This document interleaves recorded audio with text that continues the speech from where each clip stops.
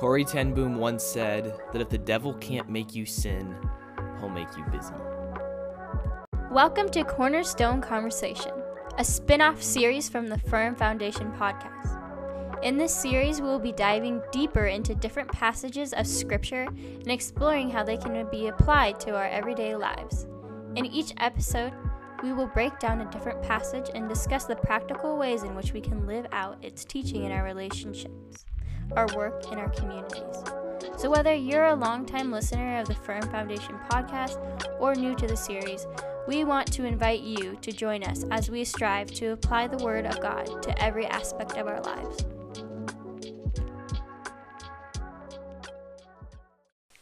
Hello, and welcome back to episode 6 of Cornerstone Conversations. Today we're going to be talking about what does it mean to live an unhurried life? What does it look like to be at peace and be restful in a culture that tells us so much that we have to constantly be doing something, be doing more to be more? You heard me opening this episode with a quote from one of my favorite pastors who speaks so clearly on this topic and has written about it, and I highly recommend you read his book, The Ruthless Elimination of Hurry by John Mark Comer. He said, Corey Ten Boom once said that if the devil can't make you sin, he'll make you busy. One more time. If the devil can't make you sin, he'll make you busy. Comer says there's truth in that. Both sin and busyness have the exact same effect. They cut off your connection to God, to other people, and even to your own soul.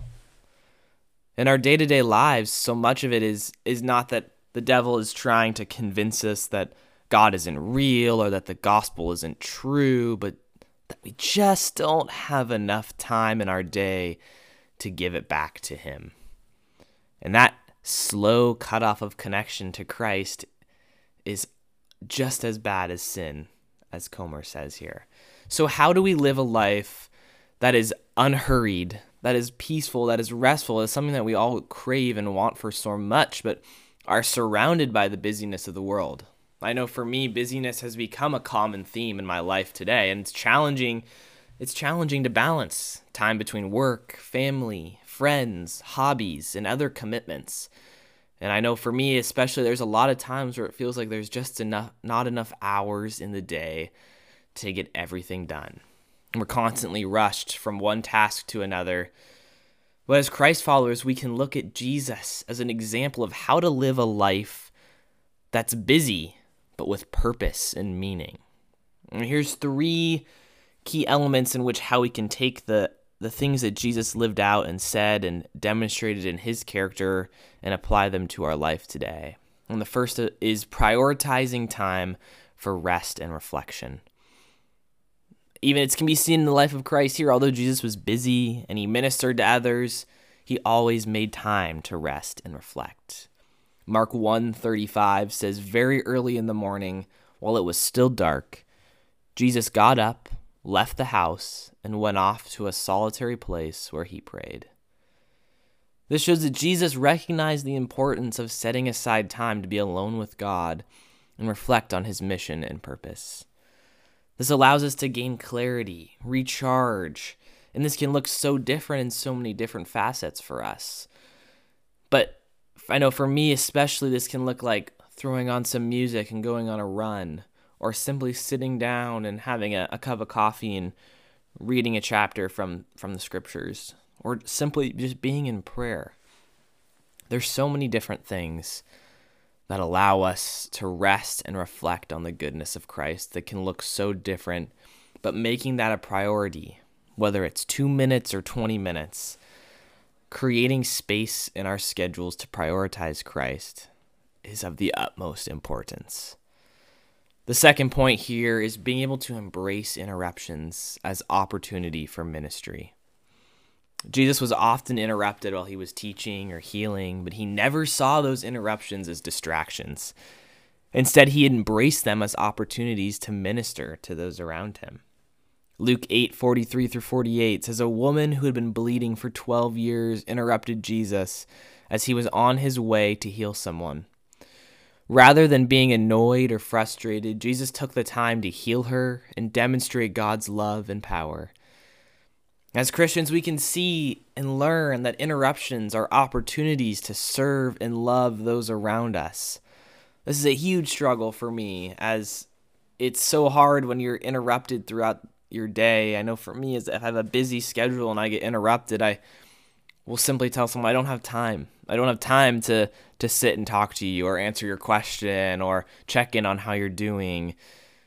But being able to embrace those interruptions and see them as an opportunity for ministry, not only for ministry, but an opportunity to simply love and serve the person which Christ has placed in front of us in that moment, is so extremely important and allows us in that moment to slow down and unhurry from our busy schedule that we all possess. So embrace those interruptions as opportunity for ministry. The third and final point says focus on the mission God has given you. Jesus lived a life full of purpose and intentionality, and we all do. We all either are seeking for purpose and trying to find what that purpose is, and once we find it, we strive so hard to be intentional in order to be successful in that purpose. Just as we seek that in sports or a career or relationship, God has given us a purpose far greater than any of those things. And Christ knew his mission. It was to seek and save the lost. He remained focused on that mission, even if it meant sacrificing his own comfort and convenience. In John 4:34, Jesus says, "My food is to do the will of him who sent me and to finish his work." Being able to focus on the mission that God's put in our lives can be incredibly important for us. Of the utmost, the most important thing. It allows us to prioritize our time and energy and avoid getting distracted by lesser things. I know for a lot of us, there may not be an understanding of what does it mean that God's given me a purpose. I don't see that.